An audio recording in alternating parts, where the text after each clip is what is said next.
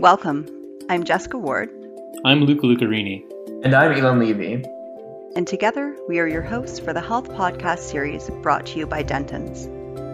These sessions will cover various topics in the health tech, life sciences, and healthcare sectors, and aims to provide you with small segments that you can listen to on the go.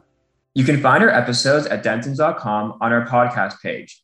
There you can access our episodes as well as a description for each topic and information on our speakers. And now over to our podcast topics and speakers. In today's episode, I'm sitting down with two executives from CloudDX, CEO Robert Kahl and Chief Medical Officer Dr. Soni Kohli.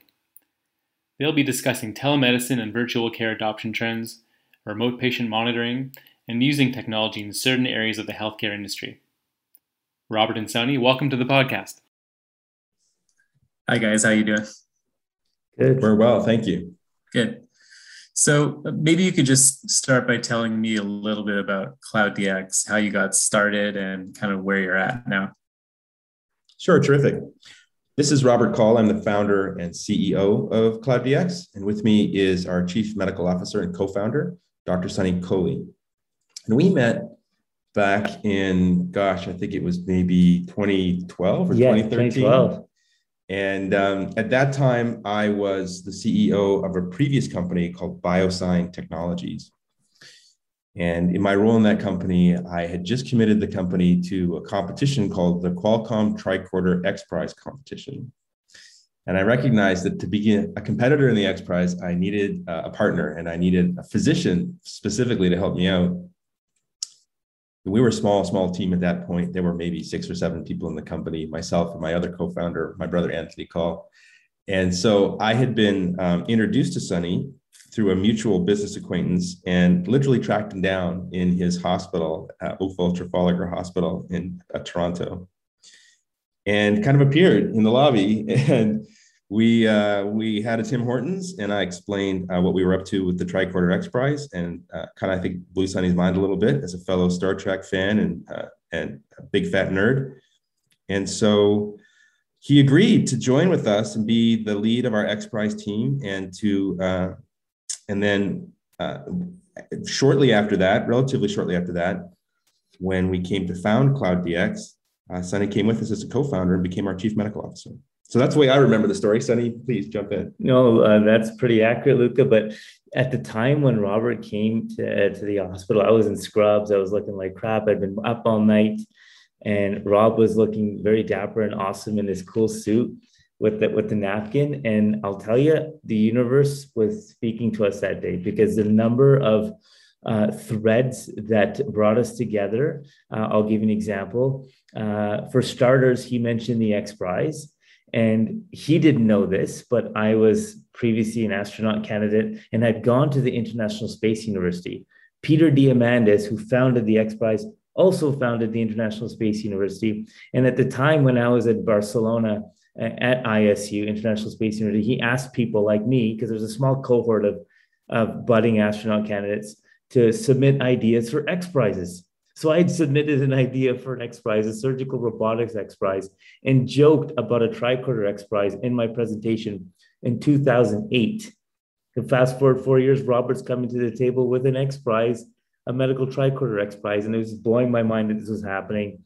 That was the first sort of thread. The second was I had reached out to BioSign independently prior to Rob's tenure as CEO about the intriguing technology that was PulseWave. The biotech space in Canada at the time was in its infancy. There weren't many companies, into wearables and advanced monitoring. And so I reached out because I thought of utility for my patients.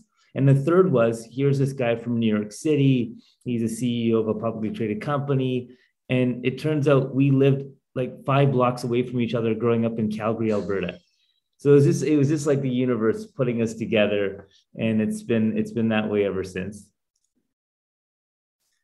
Yeah, it's interesting. It sounds like a star-crossed meeting. Excuse the Star Trek pun. We won't get into a debate about which Star Trek series is the best. We don't have time for that today, but maybe we can talk a bit about your core service, which is remote patient monitoring. So maybe you can just kind of explain it to me like I'm 6 years old. What is remote patient monitoring?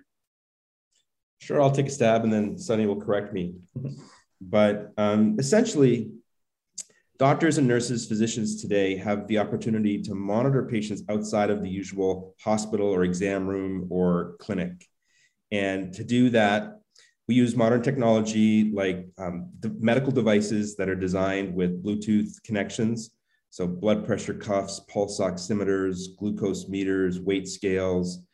And these are simple, easy to use devices that people can, they're very similar to what you can buy in the drugstore today.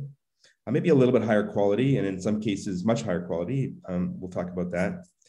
And they connect to something like a smartphone or a tablet that's running a special software app.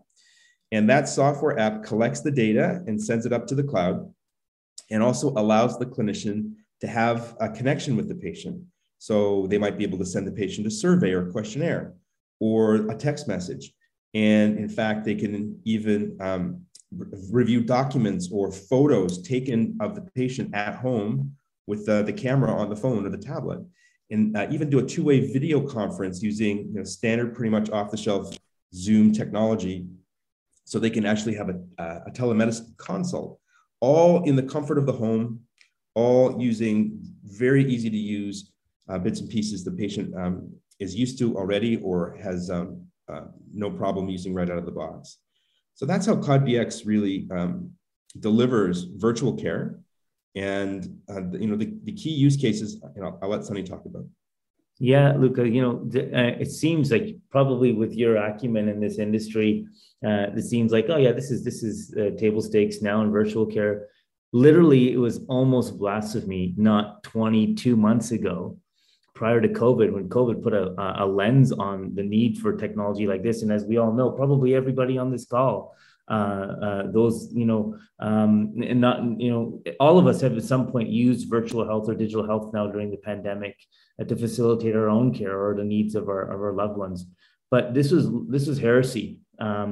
And in fact, it's our vision, but it was Rob's thoughts prior to me even getting involved. This was his vision for healthcare, long before people were even conceiving of these notions, which is why he called the company CloudDX. We wanted to use cloud-based computing to facilitate better healthcare and better outcomes. So good examples are those with diabetes, those with hypertension. As they evolve, they start to develop complications like heart disease and congestive heart failure, COPD, both in smokers and in the third world due to pollution. These are very prevalent conditions that cost the system billions of dollars and many, many lives, largely preventable if people are compliant with therapy and are monitored carefully. So it seemed like a low-hanging fruit for us to really address those two issues and building a successful company around those two use cases. But as we've evolved, many other use cases are evolving with us. COVID, for example, that's an obvious one. Monitoring those with COVID, those without COVID that need to be monitored for development of COVID. And then post-op operative monitoring. It turns out that after you leave the hospital, after your life-saving surgery, you're really at high risk for complications that could ultimately reverse all of the good work your surgeon's done in that 30-day period. And they're pretty simple problems to address: infections, bleeding, things like that, wound issues. The problem is when you leave that highly monitored environment that is the hospital and go to your black box that is home, nobody's monitoring you. And so we wanted to fill that gap, and we wanted to address that gap. And some clinical studies that we've been a part of, major randomized control trials, which will be published shortly, will speak to perhaps the efficacy of doing that. So that's really interesting. Let's go back to that comment about it being a heresy. What's the point of resistance? Because it sounds like you're outlining tangible, empirically sound healthcare benefits to the healthcare system. So what was the point of resistance? Great question. When you say heresy, what was the issue that you encountered? I would say, from my perspective, the healthcare system itself it's getting in its own way. So physicians who are used to a traditional model of care, bricks and mortar clinics, come to my ivory tower while I shall preach to you. Far be it from me to go home to your home or to access your home and provide care. Even though 99% of healthcare is occurring in the bricks and mortar institutions, All of the events are occurring at home. So yeah, Luca. So we were getting in our own way. So physicians were resistant to the idea. They couldn't conceive of a system where the care was being facilitated by technology and the patient and paraprofessionals, and they were out of the loop because they're just too busy. They didn't want to look at the additional data. They weren't comfortable with the platform. And so that was what we were up against. And number two, administrators who had limited dollars were trying to find where to advocate their money unless we had really hard clinical endpoints demonstrating that our system was better than the status quo. They were loath to spend that money. But COVID has changed a lot of that, and thinking has changed. And put rocket fuel on our industry, to be frank.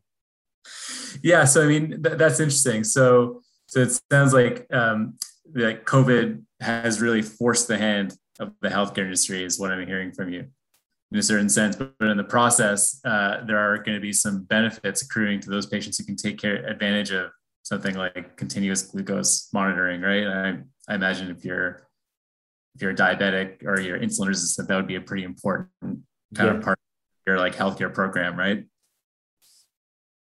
I guess, in my practice, I do some work with telehealth, and, the regulations are, again, this is one of those situations brought about by COVID where the regulations were very far behind the reality that ensued with the adoption of like virtual health and telemedicine. What have been some of the kind of regulatory obstacles that you've encountered, if any?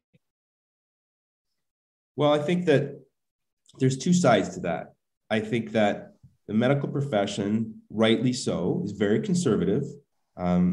Medical professionals are not prone to just trying out any odd innovation that comes across, because moving fast and breaking things in the hospital is not a good way to go.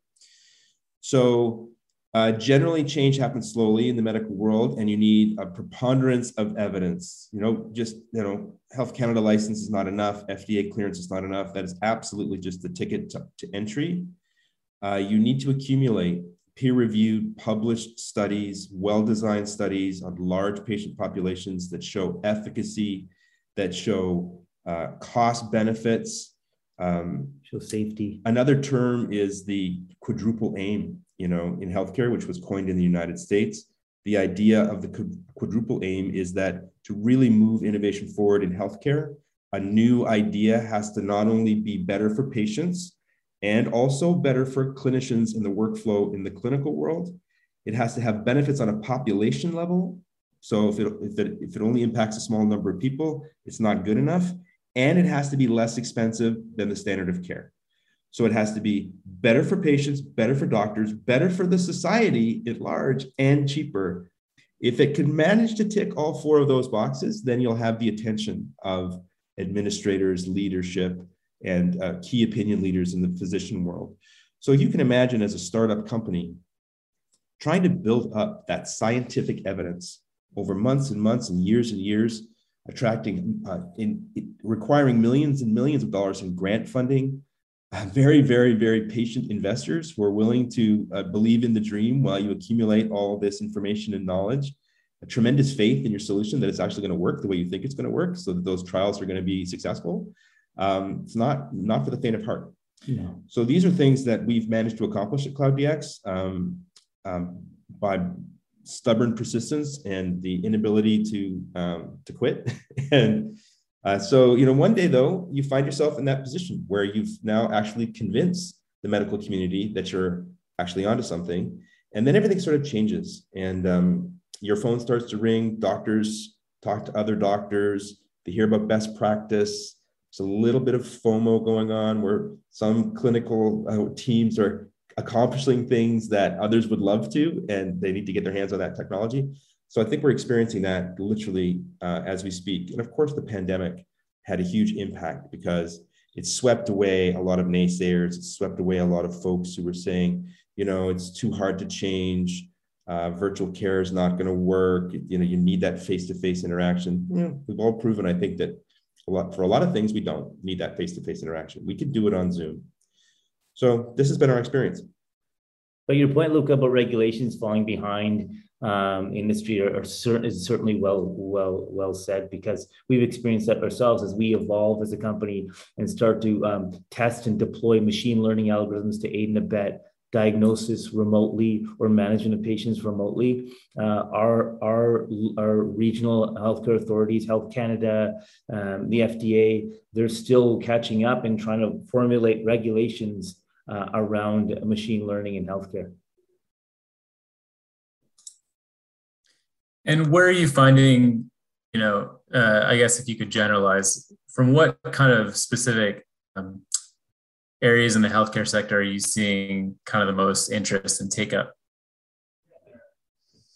Yeah, I think that chronic care management was always the target for remote care, because it's very clear that if a person is sort of just coping with a chronic illness at home, human nature is such that people do not want to seek help. They don't want to go to the emergency room until it's really, really bad, until their COPD is to the point where they can't even get out of that chair anymore, or their congestive heart failure is so bad that they can barely stand up. And at that point, it's often too late. They arrive in the ER, and in many cases, they need to be admitted to hospital at very high costs. And in other cases, they literally don't survive because they left it too long. So a lot of knowledge has been accumulated since the late 2010s and the early 2010s. And chronic care management was by far the largest space prior to the pandemic. There was reimbursement for chronic care management remotely in the United States. Canadian provinces were flirting with it. Money was starting to flow in hospitals. We attracted some funding from the Ontario Health Technology Fund, for example, to run some very large studies. And so that happened. And then during the pandemic, surgeries were canceled or postponed by the millions and millions. And so the only surgeries being done in 2020, and in some parts of the world, even now today, the US, are the most urgent surgeries, the surgeries that absolutely have to happen, the patient's going to die. Calgary. They're very, very dangerous surgeries. And the last thing you want is that patient hanging around the hospital with not only COVID, but other hospital-acquired infections as a possibility. So a lot of centers in Canada have been using Cloud DX technology for post-surgical monitoring very aggressively, taking people, sending them home days earlier than they normally would, but caring for them on a daily basis with daily telemedicine calls, hourly vital sign checks, almost as if they were still in the hospital, but only they're at their own home. And we did a large study last year for McMaster University. And at that study, we monitored 500 patients, and there was another 500 patients in the control group. And that study was very successful. So we feel post-surgical monitoring is definitely going to be a very rapid growth area for remote technology going forward. And by successful, just to clarify for Rob, the hospitals that participated saw the utility of it, saw it seamlessly work with their workflows, but we can't speak to the efficacy yet because its peer-reviewed studies haven't been published. Just so that's our disclaimer. No, that makes perfect sense. And I was actually going to get into that. What are, to the extent that you can speak to them, what are some of the trials that you're involved with now? So I've learned that, post-surgical recovery is one. Are there any other kind of specific use cases that you're gathering data on? Yeah, certainly. So outside of the chronic care realm, and just to put some perspective on that for the listeners, if you didn't know, of that dollar of your taxpayers' money that's spent on healthcare, 95% of that money, so 95 cents of that dollar is spent on acute care. And of that 95% of money that's spent on acute care, 95% of that money, of that 95 cents is spent on those with chronic care. So that's where most of our healthcare dollars are going. So we don't have much money left for prevention, for screening and detection. And, and it's our vision to not just focus on that problem, but, our mandate is to make healthcare better for everyone. And so we're focusing on other issues outside of chronic illness as well. Some of our new evolving technologies, like the Vitality wearable. When we won the Bold Epic Innovator Award for the Vitality wearable, it was a neck wearable. We're paying homage to Star Trek in some ways with that, because it had 3 pieces to that hardware. But we've evolved, and now it's a chest patch. And we plan on validating that technology for all sorts of use cases: the transport of critically ill patients, and air ambulances, monitoring in all sorts of settings. It's my thesis that one day the Vitality wearable could be deployed at home. You bring it to you're wearing it in the emergency room, so you don't need a new monitor in the emergency room. You go to the OR, you're still wearing it in the OR. You go to the ICU, and you literally have one monitoring device for your entire healthcare journey, from home through urgent care and acute care facilities, through interventions and back home. And so you never need to switch monitors. And if you've ever been in the healthcare system and had to experience that, it's very distressing. It's very cumbersome. It's almost 19th century with some of the technologies we're using. So I think that's another place that we're focusing on. I'm going to let Rob also talk about cough analysis, because that's pretty exciting too. Yeah, but before we talk about that cough analysis, I can share that there's a large study happening in Europe with partnership in Canada. McMaster University is partners with 3 other academic institutions and several industry partners on a project that's codenamed SMILE, S-M-I-L-E, which I think is an acronym in Dutch or something. Mm-hmm. In any case, it's a large-scale EU-sponsored study using CloudDX technology. And the goal of the study is twofold. It's to employ something called a conversational agent. So think about a chat bot or a little artificial intelligence software program that can ask and answer questions a little bit like Amazon, Alexa, or Siri on an iPhone. But it's aimed at older people. And the goal is to understand what it would take to keep people in their homes as long as possible. The European Union is committed to reducing the amount of people who are in institutions at the end of their life. And so they've invested or granted $6 million, 4 million euros to this project. And so we're keen participants in this project. They expect to use over 200 of our systems. And this project will run for 3 years in order to gather data around how older people interact with technology to keep them in their homes as long as possible, with the goal of eventually setting EU policy across the entire European Union for that kind of intervention. So that's very exciting. And then coming out of the Tricorder X Prize, in addition to winning the Bolt Epic Innovator Award, we were granted access as a winner to a pool of funding that was also part of the X Prize purse.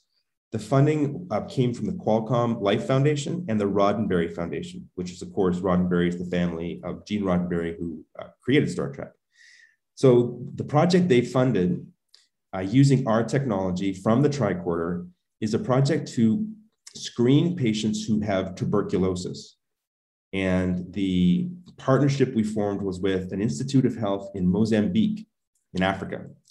And so we've been running for over a year now, a prospective clinical study using only a smartphone app running with CloudDX technology that measures the sound of a patient coughing and is able to detect that cough is caused by tuberculosis rather than some other respiratory ailment, or is just a person pretending to cough.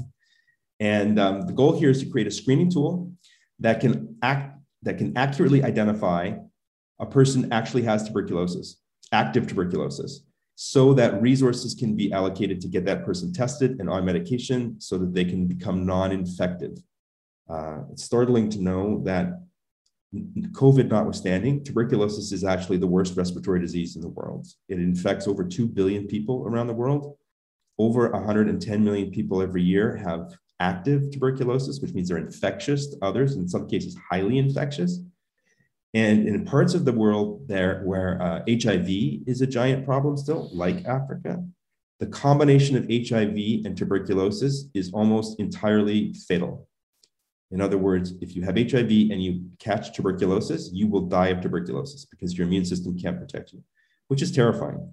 So we're very proud and excited to be part of this. It's something that's now moving forward towards the World Health Organization and the organizations around the world that fight TB.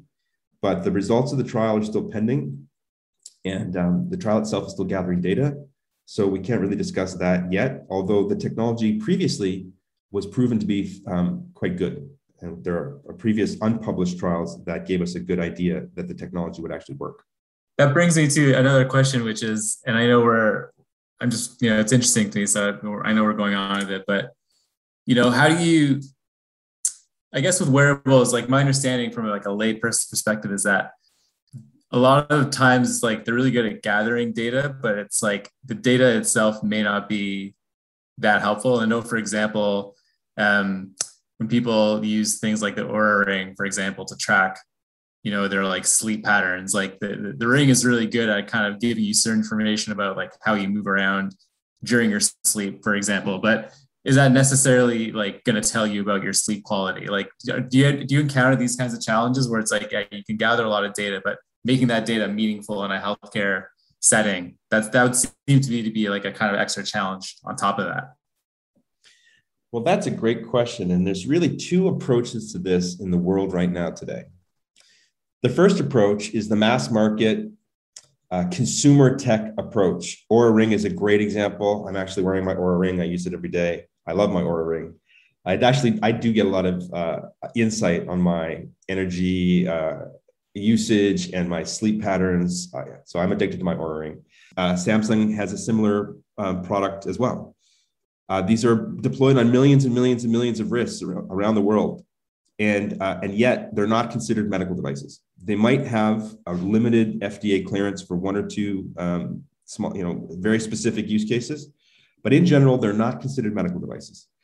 Part of the reason they're not considered medical devices is that they weren't ever designed to be medical devices. What Doctors Trust is data that has been compared in a very rigorous clinical study to the gold standard. We at CloudDX chose to go that direction. So when we founded CloudDX, we chose to do all of our clinical studies against gold standard in-hospital measurements. For blood pressure, for example, our blood pressure cuffs developed by CloudDX are measured against a catheter for accuracy, not against another blood pressure cuff, although we do that too. They're actually measured against a catheter so that we can, in a peer-reviewed study, we can point to that level of accuracy. At that point, clinicians can say, okay, I can actually use that information now. If it's as accurate as a catheter, that's good enough for me. We did that on purpose because if you start at that level of accuracy, then it's easier to go downhill. It's easier to say, okay, so we're starting with very, very accurate data. So now machine learning can use that information to make predictions. The whole system becomes trustable. And that concept of trustable data is something we're very, very, sort of focused on here at CloudDX. Same thing with our cough analysis application. This is a smartphone app running on the least expensive Android phones in the world. And yet it's being measured against a gene expert test, which is the definitive worldwide test for tuberculosis. Okay, well, thank you both for joining me today. This has been a really illuminating and interesting conversation. I do have to ask you, though, each before we go, which is the best Star Trek series? Robert? I think you got to say The Next Generation. Although, I have my favorite episodes from each. And I have to admit, I'm not 100% caught up on Discovery and the latest stuff. So I'm OG Star Trek all the way, Luca. OG Star Trek. OG Star Trek? Yeah. Very good. All right, guys. Thanks a lot. Wish you all the best. Good luck with everything. Talk You soon. too. Been a pleasure. Bye, Luca. Take care. Thanks, everybody. Our speakers from this podcast episode, or any other professional in our group, would be pleased to speak with you on today's topic or any other topic related to our topic. Thank you for listening, and stay tuned for other episodes. Dentons is a global legal practice providing client services worldwide through its member firms and affiliates. This episode is not designed to provide legal or other advice, and you should not take or refrain from taking action based on its content. Please see dentons.com for legal notices.